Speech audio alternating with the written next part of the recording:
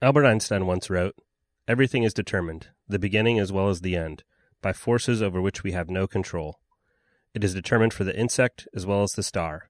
Human beings, vegetables, or cosmic dust, we all dance to a mysterious tune, intoned in the distance by an invisible piper."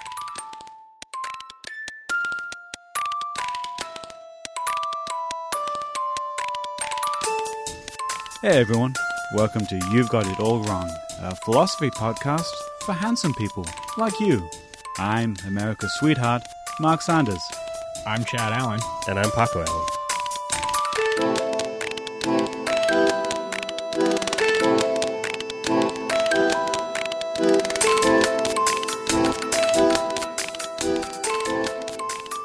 Hey everybody.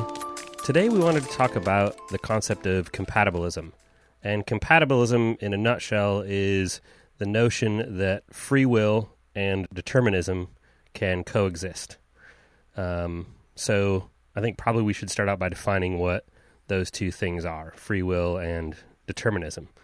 And in the opening quote that we heard from Einstein, he kind of lays out... Was that Einstein reading that quote? No. Oh, it was just written by him. It was written by him. Okay. Yeah, so in the opening quote from Einstein, he basically kind of lays out in a nutshell what determinism is, which is the concept that everything that happens in the universe is governed by the laws of physics. Everything is governed by the idea of causality, that one thing causes the next thing. And if you kind of roll back the universe till the dawn of time, everything that is happening now is a result of events that have happened previous to it. And as a result of that, anything that humans do is predetermined by all the events that have happened in the past, and that when you think you're making a decision at a restaurant to buy a hamburger, that's not actually something that you're choosing to do. It's been predetermined by the laws of physics and all the events that have led to it.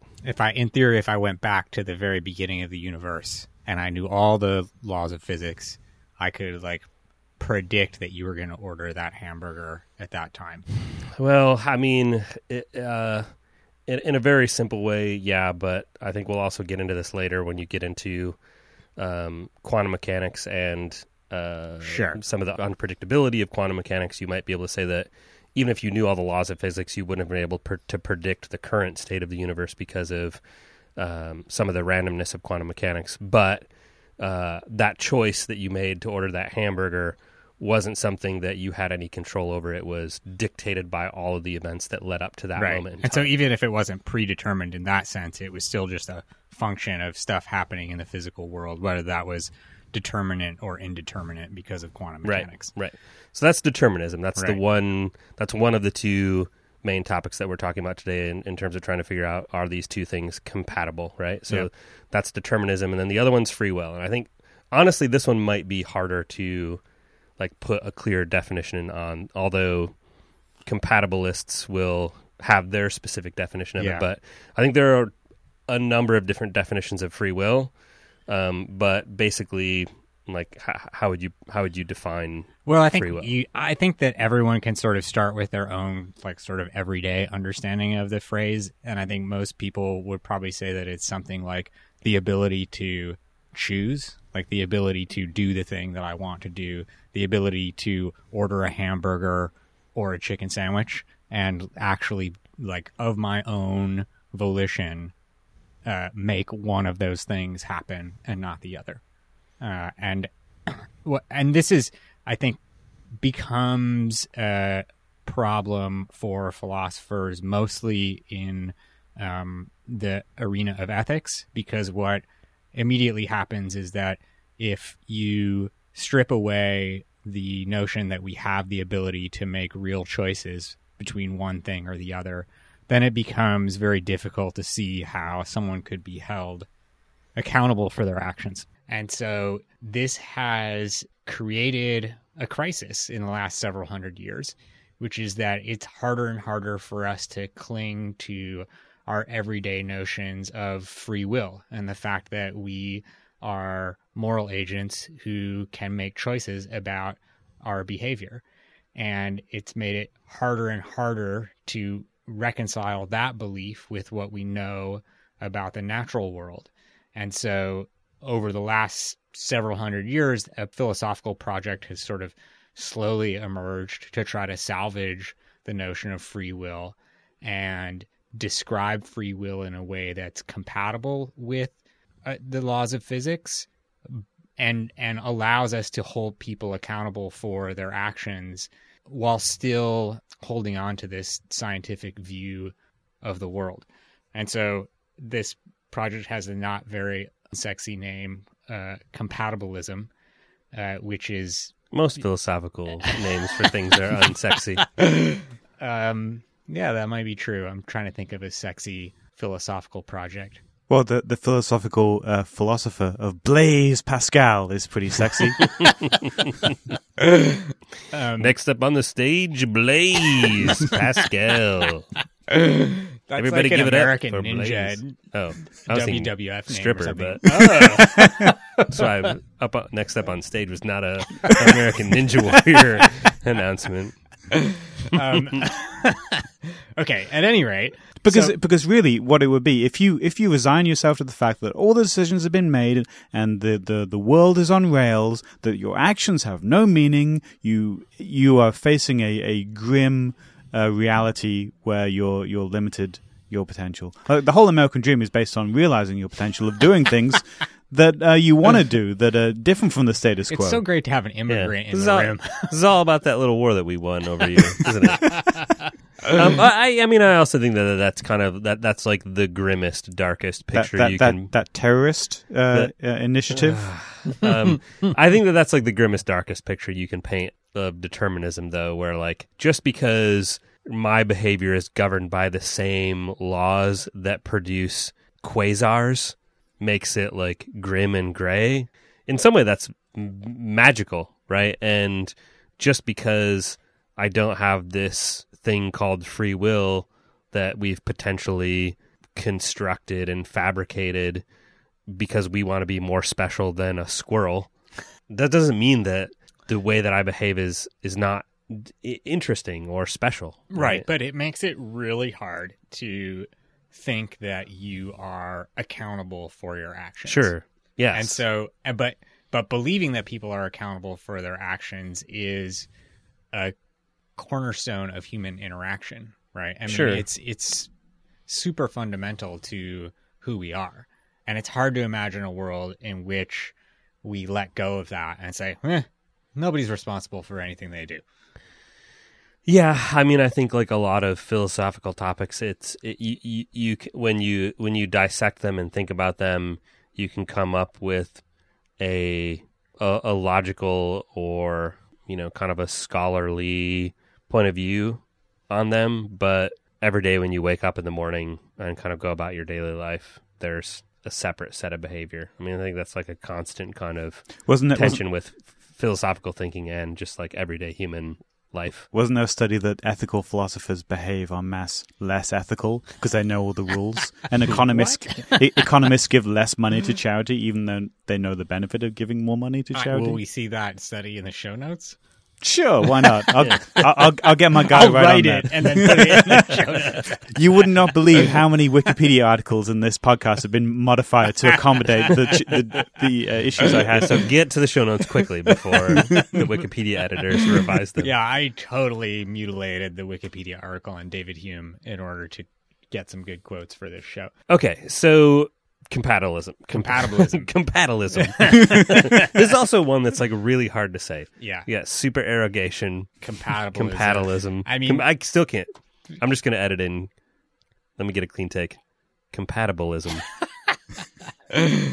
So again, the Compatibilist project is an attempt to reconcile what we believe to be true about the physical world with what we believe to be true about morality and ethics. So what's the argument? Well, what's the argument for compatibilism? So a lot of people, and probably including you, Paco, would say that the project is largely about redefining what we mean by free will.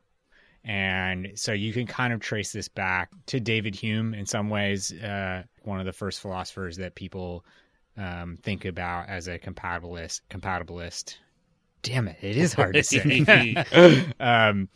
And he essentially said that free will is the ability to act according to your desires. So that if you choose to do something, you're able to do it. No, but I would say it's even different than that. It's if you you choose to do it. It's if you want to do something or have a desire to do something, and then you do that. That's how the compatibilists define free will. So to me, that doesn't necessarily make it different from determinism, in that I would say there are plenty of times that you have a desire to do something which is deterministic and can't do it, right, because of some obstruction, right.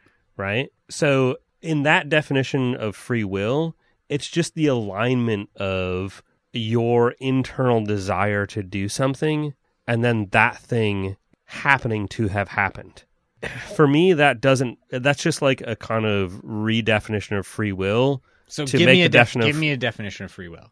Well, I don't like that one. Well, I would say that the compatibilist definition of free will works with determinism because there's no definition of a situation in which there were actually two different outcomes that could have happened, and that some kind of agency outside of the world of physics allowed an individual to choose one path over another, a path that wasn't already predetermined. Like in that definition, free will is just like you've just taken those two words, free will, and applied them to a specific description of an event that is deterministic, and it like loses the meaning of free will to me. Like the notion that people generally have of free will, I think, is about the idea that you walk up to an intersection in life and there's a path to the right and a path to the left, and that there is equal chance that you could walk down either of those paths, and that you have some kind of special ability to decide which path you walk down. Right. Free will, according to the compatibilist, just says, I want to walk down the right. I come up to that intersection and I have a desire to walk down the right path. Yeah. And I walk down the right path, and therefore I have free will. But then the next time I come up to that intersection and I want to walk down the right path, but I walk down the left path, do I not have free will in that situation? Do I have free will in some instances and not in others, according to a compatibilist? No, I don't think that's the right way to think about it. But why not? But because according to that definition of free will, it's just you have a desire to do something, and that desire, and then that thing that you desired to do manifests. But there are plenty of cases where I have a desire to do something, and then my desire to do that thing does not manifest. Right, but I think that that's like an oversimplification of compatibilism. So let's talk about the philosopher Harry Frankfurt's idea that you have different orders of desire, right? So he puts forward this idea that you have what he calls first order desires and second order desires, and that the first order desires are about things in the world, and one of the what you choose to order in the first course, and then the second orders are your entrees, appetizers, entrees. Yes, it's the compatibilist view of menu food decisions, ordering. Yes. So first order desires are about always nachos. Second order desires are often also about nachos for me. No, sir, but what would you like for your entree? Nachos. Yeah. And for your appetizer? Nachos. I don't understand why I have to choose. You've really embraced this California lifestyle. It's always been that way. We were just back in Michigan a week ago, and the first thing I pointed out to Chad on the first menu in the first restaurant we went to was, they have nachos. And I was like, oh, I know. He talked me into having nachos. See? You probably didn't even have the desire to have nachos. I had zero free will in the matter. I just ate nachos. So Frankfurt uses often the example of a drug addict. And he says that, a lot of anyone who uses drugs has a first order desire to take drugs, right? And so how are first order desires defined? Okay, so first order desires have actions as their objects. So eating a piece of cake, going to the gym, recording a podcast, taking drugs, like those are the objects of first order desires. Sounds like my afternoon schedule. A little bit of cake, a little bit of ketamine. I'm wired, hit the gym. Let's get this podcast out of the way. And second order desires have first order desires as their object, right? So the drug addict is a good sort of case study in this approach to free will, because someone who is what Frankfurt calls an unwilling addict is someone who has a first order desire to take drugs, but a second order desire to not take drugs. So their will, in a sense, is represented by this second order desire to not do this thing, which they are compelled to do because of their first order desire. And he calls that person an unwilling addict. There's another kind of drug addict, the willing addict, who has that same first order desire to take drugs, but they also have a second order desire to take drugs. And this is sort of like the foot in the door to try to preserve some sense of free will for the compatibilist, is to say that our will is represented by our second order desires. And so this is how we, for example, deal with the cases of people who have committed criminal acts, which we can trace back to the fact that they have a brain tumor or a brain injury, right? They have a first order desire to commit a crime. Based on a brain tumor. Right. But they often, and almost always, in these cases where someone has a tumor or a brain injury that we implicate in a criminal act, those people also express a second order desire to not have those compulsions, right? And so Frankfurt would say that he calls those second order desires your volition, and that volition is realized when your second order desires and your first order desires mesh. So he calls this like a mesh theory, and that your free will is actualized when those two desires mesh and you're able to actualize your second order desires. But that often your free will is thwarted by your first order desires, whether those are things that are sort of intrinsic to you or extrinsic. On some level, I still don't really see the difference between the first level desires and the second level desires, in that it's not like they manifest from different places. Two different places. You thinking it's turtles all the way down? Yeah. Yeah. So another way that so in the case of somebody who commits a crime, and we'll add some links to cases in the show notes, a lot of the really well documented and really compelling cases involve lots of terrible things. So we're going to kind of skip talking about those specifics on the show. But in a lot of those cases, it's like, okay, this brain tumor is causing somebody to do something that they don't want to do. Or in another case, they're epileptic and they're having seizures, and they have brain surgery to stop the seizures, and then that has some other criminal side effect, manifests criminal behavior that they never had before that surgery, right? But how is it any different? Like, it's still their brain. It's still the physical material of their brain that is governed by the laws of physics, whether it's a tumor or just like a tiny section of their frontal lobe or whatever, right? It's still like a physical structure in their brain that is causing a first level or a second level desire. So like, why does it matter whether it's first or second level? Well, because how is one of those different than the other? Because one of them reflects. So a lot of philosophers, a lot of compatibilists will say that second order desire is what we can identify as the self, or what's really you, right? Whereas those first order desires are often a function of things that are beyond your control. That doesn't even make sense, because yes, you're talking about the structure of your brain.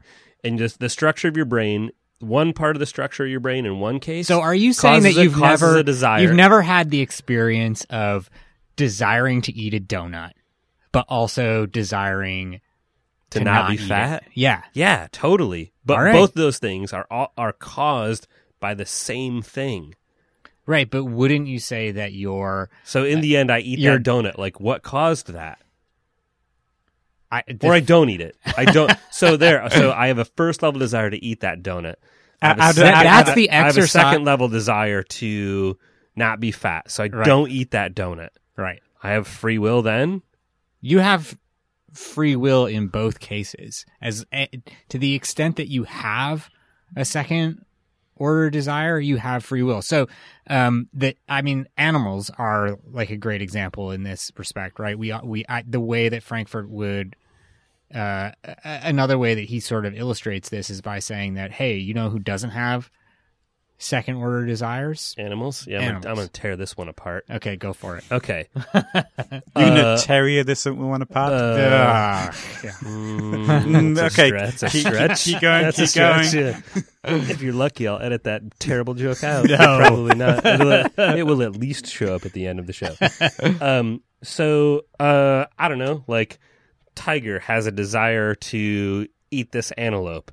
Tiger sees an antelope down by the water. Tiger has a first level desire to eat that antelope. Yeah. Do tigers eat antelope? They must. Yes, okay. they eat anything. Definitely. Okay, I know, but I'm just trying doing a check there to make sure that they live in the same place. So Tiger has a desire to eat antelope. Tiger sees antelope down by the water. Tiger has a second level desire to not get eaten by the crocodile. No, those are both first order desires. Really? Yeah. Why?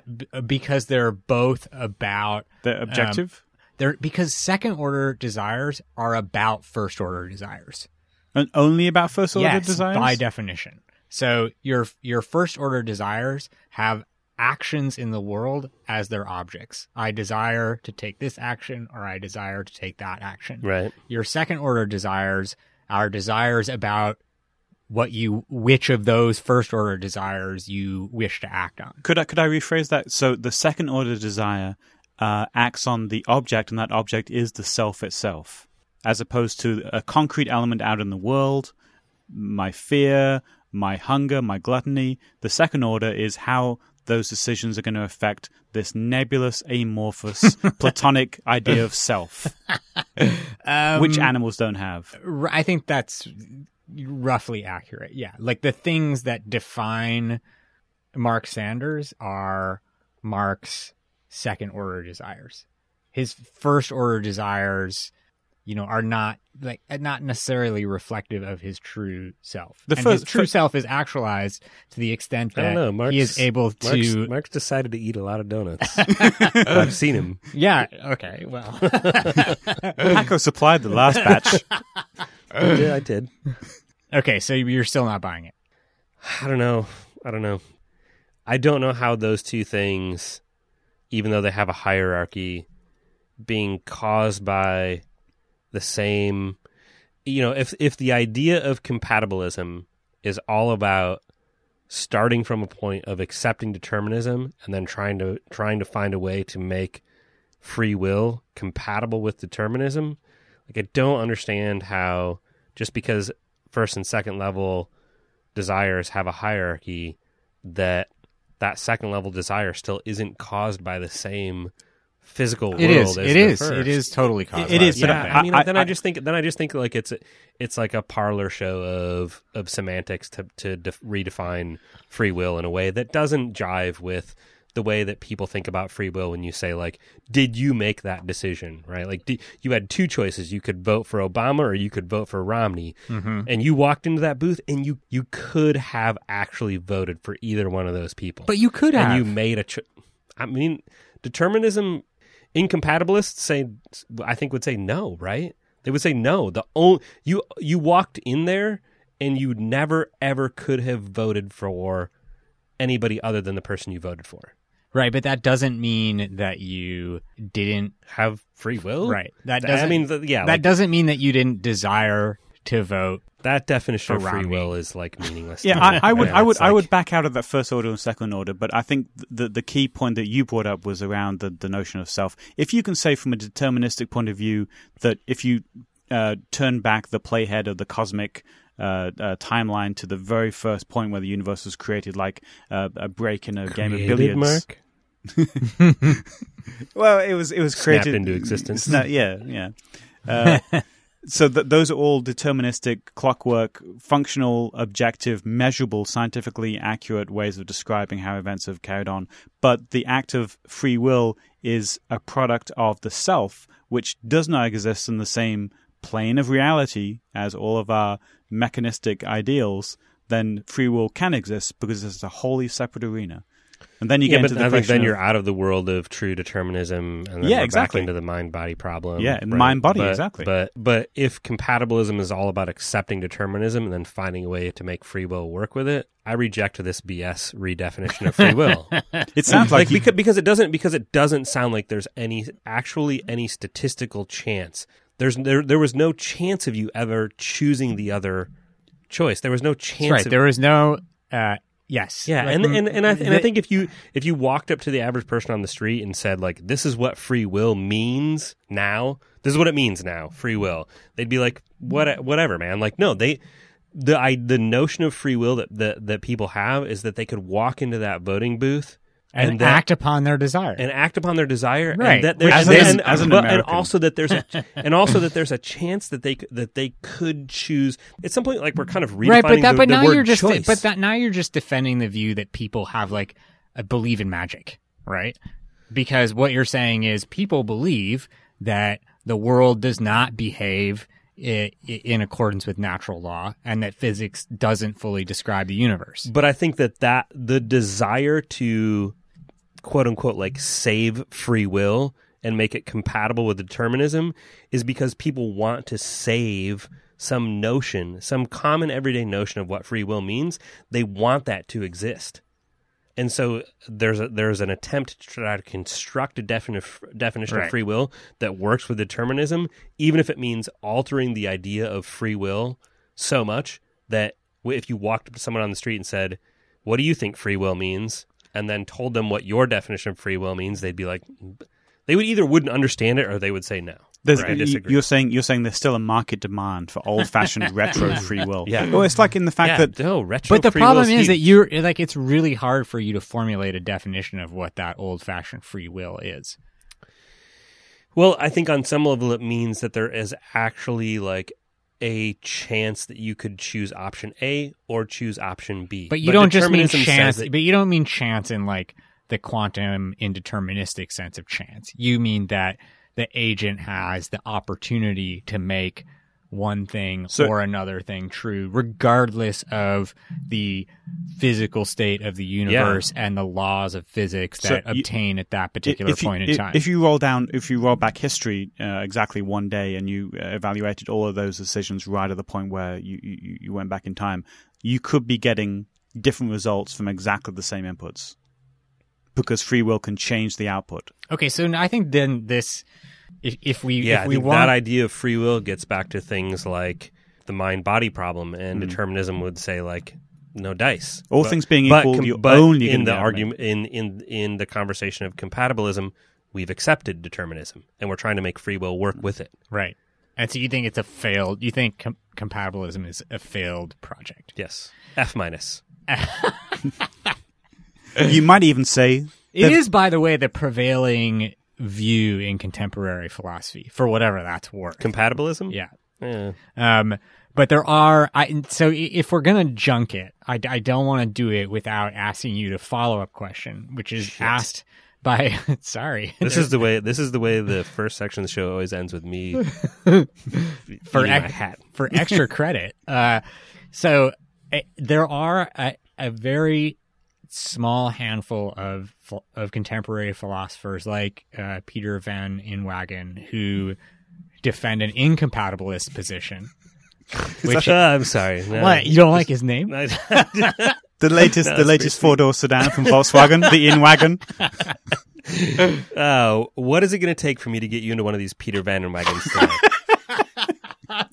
Well, I'll tell you exactly what it's going to take. Okay. It's going to take you deciding that the concept of free will and the way that you're describing it is more important than the our current theories of physics and our current understanding of the natural world. Because what he would say is roughly that the concept of free will is so important to us and so deeply rooted in the way that we view the world that the right thing to do is to be skeptical about our current theories of physics and the current set of natural laws, because it's easier for us to be skeptical about that than it is for us to be skeptical about the notion that we have free will. Yeah, okay. I mean, I think that's a fair statement, right?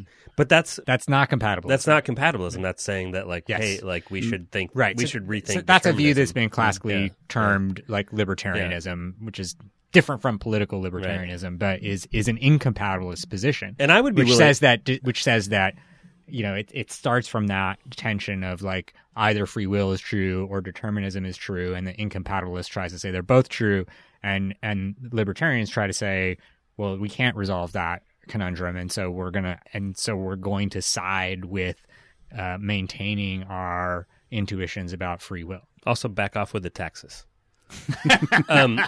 So yeah, and I would say, like, I'd even be willing to accept the definition of free will from the compatibilist standpoint if the goal was to say, is this definition of free will compatible with this definition of determinism? Like, yeah, like, it's hard to disagree with that, but I think that definition of free will is describing something that's different than what most people expect when you say, Free do will. people have free Right. will?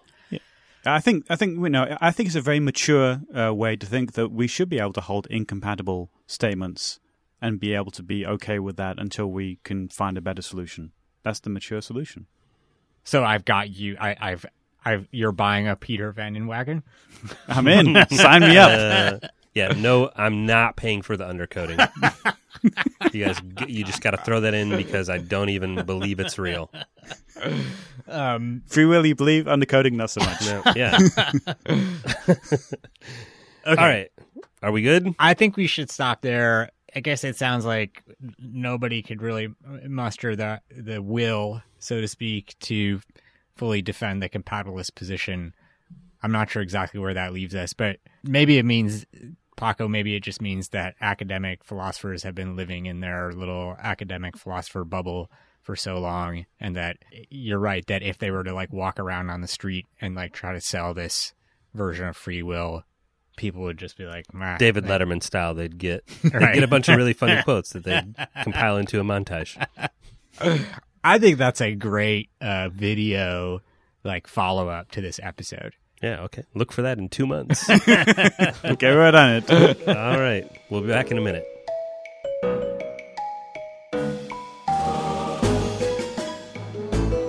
Hey everyone, we just wanted to take a few seconds and thank everyone for listening. And if you're enjoying the show so far, there's something we'd like to ask you to do to help us out. Head over to iTunes and give us a review. And while you're there, don't forget to subscribe to the show. Ratings, reviews, and subscriptions are the main factors that determine whether we get noticed and the podcast becomes a weekly fixture in your ears. We'd really appreciate the support. Now back to the show. Hey everybody, welcome back to the show. I wanted to tell this what we think is probably an apocryphal story about David Hume that gets recounted in a couple of different places. But the story is that in the early 1770s, he was living in Edinburgh, and he was going from someone else's house back to his place. Was he and drunk? I mean, as long as we're just making up, yeah, he was drunk. He was Scottish. He was probably He drunk. was, and he had to take a shortcut across this bog, right? Which I guess is a thing in Scotland. I don't know, Mark. Maybe you know more about this. A peat bog, a source of local fuel. So he had to take this shortcut across a bog, and he fell into like a mud pit. Yeah, he was drunk. And and he got stuck there. And Why are you so muddy? Oh, man, I had to go through this bog when really he just, like, fell into a ditch on the way home on a well-traveled road. And we obviously didn't talk about this in the show because it's about free will, but he also wrote a lot about atheism and defended the atheist position, and he was very well known for that. And so the story is that like a milkmaid ran across him, like a peasant woman ran across him while he was stuck in this bog. In a bog? Yeah. and additional reason for calling on the bog story. So I met this chick when I was in this bog. Sorry, honey. And she was like, and he's like, help me out of this mud pit. And she was like, wait, aren't you Hume the atheist? I don't think I want to help you. And he says, according to this one account, but my good woman, does not your religion as a Christian teach you to do good, even to your enemies? That may well be, she replied, but you won't get out of there till you become a Christian yourself and repeat the Lord's Prayer. And so Hume was forced to repeat the Lord's Prayer in order to get out of the muddy bog. The end.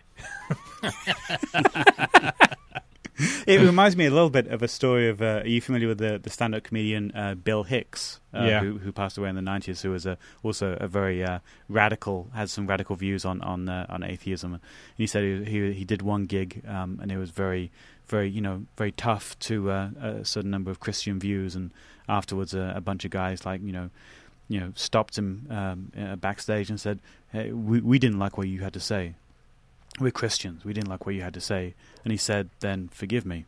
I guess the punchline to that story is that Hume supposedly retold this story a lot, and he always commended the woman as being the most acute theologian that he had ever encountered.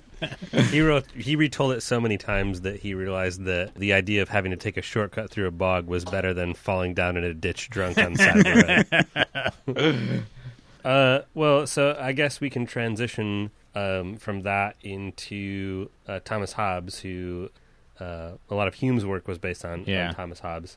And for those of you who recognize that name from a certain comic strip, Calvin and Hobbes, the Hobbes was named after Thomas Hobbes. Was the Calvin named after John Calvin? Yes, Bill Watterson went on record. Yeah, so I think Mark knows a lot about this, which is why I brought it up, because I figured it was a deep pocket of Mark's random knowledge. But I think there is something weird about the fact that he chose to name both of those characters after people who had a viewpoint of mankind that was basically man didn't have a lot of free will, right? Like, Hobbes was a determinist who later came around and tried to reconcile that and became, one of the first kind of modern compatibilists. But then also Calvin, his point of view is basically that God ruled over all of man's actions, and from a Christian standpoint, man has the least amount of free will in that version of Christianity compared to most versions of Christianity. So I think it's interesting that he chose two people from kind of two different worlds, one from a philosophical world, one from a religious world, who both had a point of view that man didn't have a whole lot of say in his actions. And the imaginary friend, the religious one. Okay, wait, so that was your fun fact? That was my Bill fun Watterson fact. That was my fun fact. I also have a piece of reader mail. Oh, what? Really? What? Whoa. First piece of reader mail. And actually, it's not a piece of mail. It's a Facebook comment. And actually, it's not really even about the show. It's just it's something I read on Facebook. No, what does it say? It's something about minions. It's about the show. It's in direct response to the recent success of the show. This is from a Matthew Day, and he writes, I'm hoping you guys can do an episode to clear something up. Uh-oh. This is a long-standing debate in philosophy. I mean, it dates back to Aristotle. Yeah. If I wear a pair of shoes every other day over 600 days, will they be in better shape than if I wear one pair of shoes for 300 days straight? So I don't think this warranted an entire episode, but I just wanted to, try to do a quick hit on this one and figure out. So 2 pairs of shoes, alternating days over 600 days, better or worse condition than a pair of shoes worn 300 days straight. And by extension, if you had a second pair of shoes that are also worn 300 days in a row sequentially after the first pair of 300-day shoes, will they last longer or have more wear than if you were to alternate those 2 pairs of shoes every other day for the same length of time? Yeah, I mean, same question. Yeah, same question. Yeah. reminds me of the question about whether you should run or walk when it's raining. That was tested in Mythbusters, and it depends on the volume and strength of the rain, and also how much mass you, the runner, take up. For listeners at home, Mark is rubbing his belly. No, I think he wasn't really rubbing it. He was kind of like measuring it. But did Mythbusters test this shoe thing? No, we're all on our own. The answer to that is shut up, Matt. Ask us a real question. Next week on You've Got It All Wrong, do Matt's shoes last longer if he has two pairs? Because his question was, I think from other conversations he's had on this topic, like, do the shoes that you wear every other day, do they heal when you're not wearing them? Are they alive? A little bit. I actually... Do we want to debate this? Yeah, no, sure. Okay. It's our first piece of... It's the first piece of listener feedback we've received. Today. Yeah, well, no, I mean during the recording. Right. We've got a whole other pile stacking up for a dedicated episode of Reader Mailbag. Okay, good. I think that that allowing the shoes to rest and breathe does, sort of, I think, allow them to regenerate a little bit, because they are being, they are inhabited by a lot of microorganisms. And chi. I think, and those microorganisms flourish in an environment in which your hot, sweaty feet are in your shoes. So you think I think you've got it all wrong. And here's why. Finally. For some of the same reasons. Because I think that like UV radiation and just like molecular decomposition and half-life like dictates that those shoes are breaking down every day, whether you're wearing them or not. Right. So if you're alternating, even though even on the off day, the shoe isn't getting the physical abuse. It's not getting any younger. Yeah, the physical abuse that you would give it when it was on your foot, but it's still, being subject to all of the other physical aspects that would quantum decay.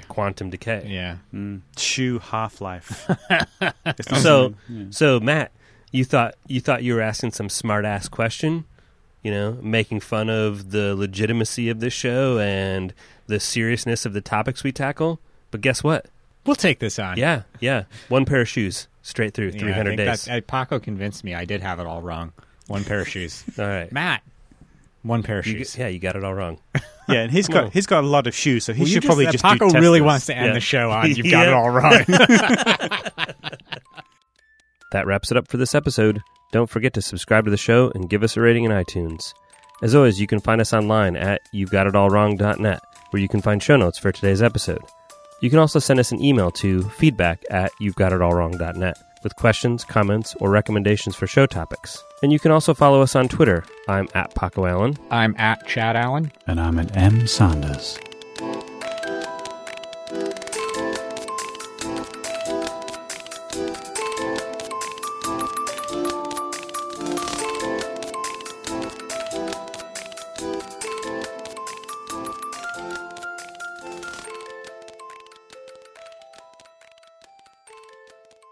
If you want somebody to read this in an Albert Einstein impersonation, that isn't, and I'm half a beer into the show, it's going to have to be you. Well, let me open another beer while we're talking about it. Do you want to do it the way I was planning to do it? It's in my head, me trying to do it sounds like Balky Bartakamus. Everything is determined. I told you, and you said, no, we're not going to laugh. Half Balky and half the guy from Taxi. Yeah, that's who was in my head. It was the guy from Taxi. Where's he supposed to be from? Some made-up country, right? Yeah, not Germany. Everything is determined, the beginning as well as the end, by forces over which we have no control. It is determined for the insect as well as the star. Human beings, vegetables. What is this accent I'm doing? It was going pretty well for a while. The vegetables is where it fell apart for me.